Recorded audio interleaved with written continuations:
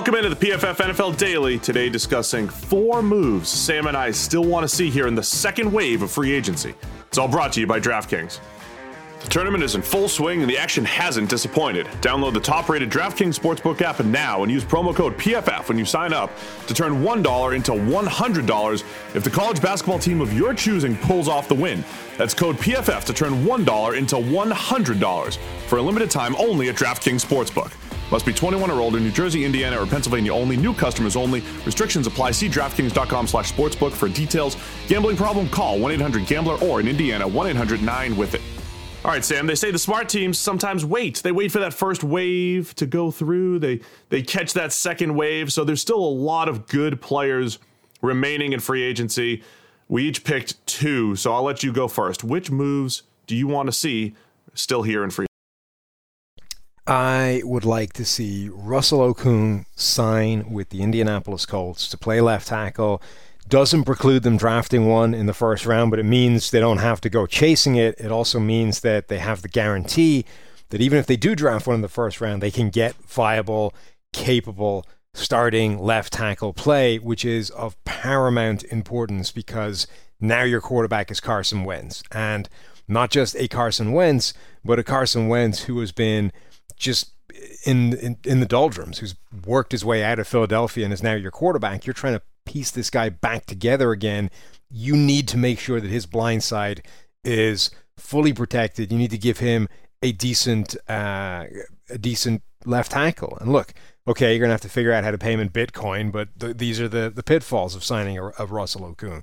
But this is a guy that's never really had a bad season in terms of PFF pass protection grade. Last year for the Panthers, allowed 13 total pressures in, half a season's worth of play. Okay, he's missed some time, but he's a good starting caliber left tackle. Yeah, PFF grades in the green every full season dating back to 2013. So, yeah, I like him a lot. Russell Okung or Alejandro Villanueva, 2 guys I think we pegged coming into this thing as potential Colts targets. And, the fact that he's still out there. The Colts are a shrewd team, man. They grabbed Xavier Rhodes to bring him back. Okung is the type of move that they would make at this point in free agency. All right, I'm going to go with Adoree Jackson. He's out there on the market right now, and the Arizona Cardinals have a major need at cornerback. And I know Adoree has visited both the Giants and the Eagles. And look, he would be a good fit for both of those teams. By the time you listen to this, he might be a Giant or an Eagle. I'm all in on both of those moves. I think the Arizona Cardinals, though, could be a perfect fit. Adoree works a little bit better in man coverage. He is a 75th percentile coverage grade in single coverage. That's one of the best in the league during his career. Arizona used the 3rd most man coverage last year, and they need to replace Patrick Peterson. They had Patrick Peterson and Dre Kirkpatrick as their top corners last year. So it's a major offseason need for the Cardinals, who have done so many nice things at other parts of the roster. I think Adoree Jackson could be a huge move for the Cardinals. That's where I want to see him go. I like that. I think that's a good fit. Adoree Jackson, I think, is a really intriguing option for a bunch of teams because when he's been playing, he's been really good. He's got a very high PFF coverage grade consistently, and evidently the Titans decided that they just didn't want to run the risk of him not playing. So they were prepared to not just let him walk, but dump him, get rid of him ahead of time, having picked up his 5th-year option, right, the year before. So there's potentially an absolute steal on the table for another team that's willing to take that risk that he's going to be healthy. So I think that's a nice fit. My next move is Austin Reiter, center for the Kansas City Chiefs for the past couple of seasons, going back to Kansas City. The Chiefs almost had to rebuild their entire offensive line this offseason once they cut their 2 starting tackles, Eric Fisher, Mitchell Schwartz. If they bring Austin Reiter back, they'll have done most of that. They'll have just a real question mark at left tackle still. But, I get maybe letting Austin Reiter test the open market, and there doesn't appear to be a market. This is a free agency period where the salary cap has been shrunk. There's not as much money out there as there typically is. Austin Reiter doesn't appear to be getting the kind of interest that would immediately price him away from Kansas City. There's now reports that the Chiefs are interested in bringing him back. So now's where you kind of jump in there and say, oh, the grass not quite as green on the other side as you thought it might be, Austin?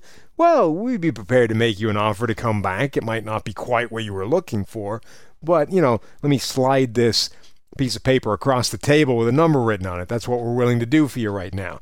Look, Reiter might not be an all-pro center anytime soon, but he's a good quality starting center, particularly when it comes to pass protection, which is always important in the NFL, but as important with Kansas City as it is anywhere else. The guy's had 3 straight seasons with a pass blocking grade of at least 77. Get him back, plug him in that offensive line, and then just figure out what you're doing at left tackle. Yeah, and if you look at the Chiefs, a couple weeks ago, it was like, all right, they just released their 2 starting tackles, and Reiter's going to be a free agent, and, what are they going to do?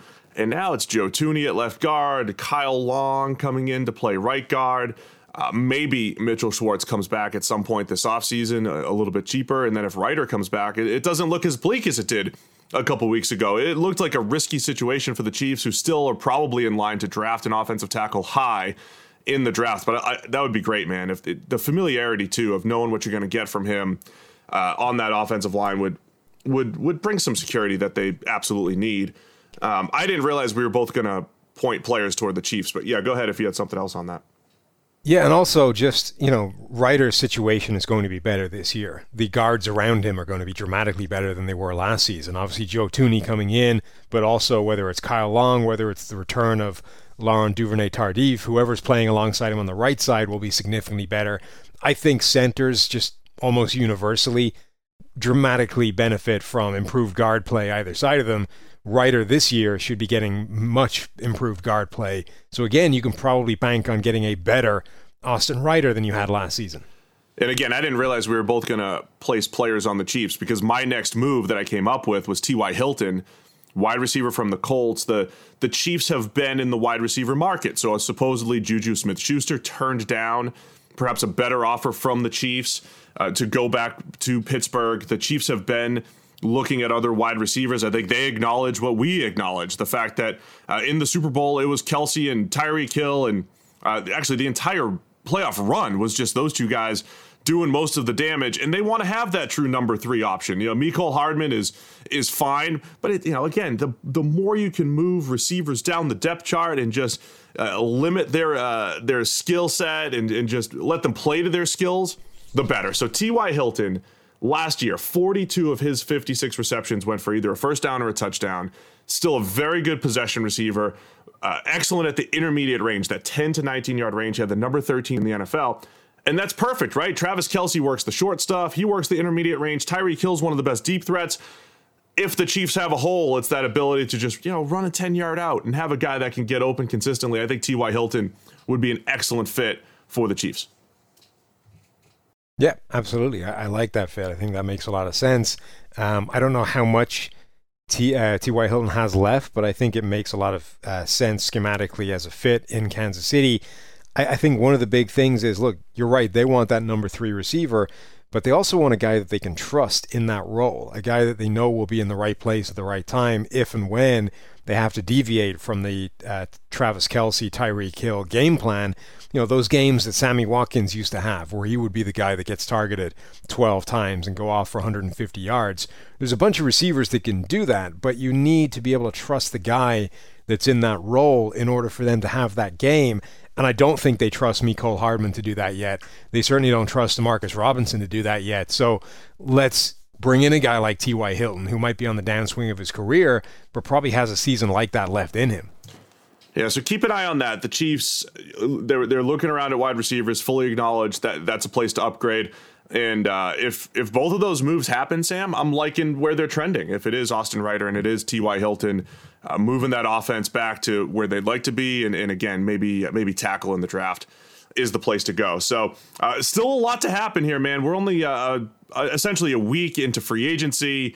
The first wave is over, but get to PFF.com because there's a whole list of best available still remaining, a lot of moves to be made. So stick with us here at PFF and let us know, who do you think should still get signed and what the best fits are.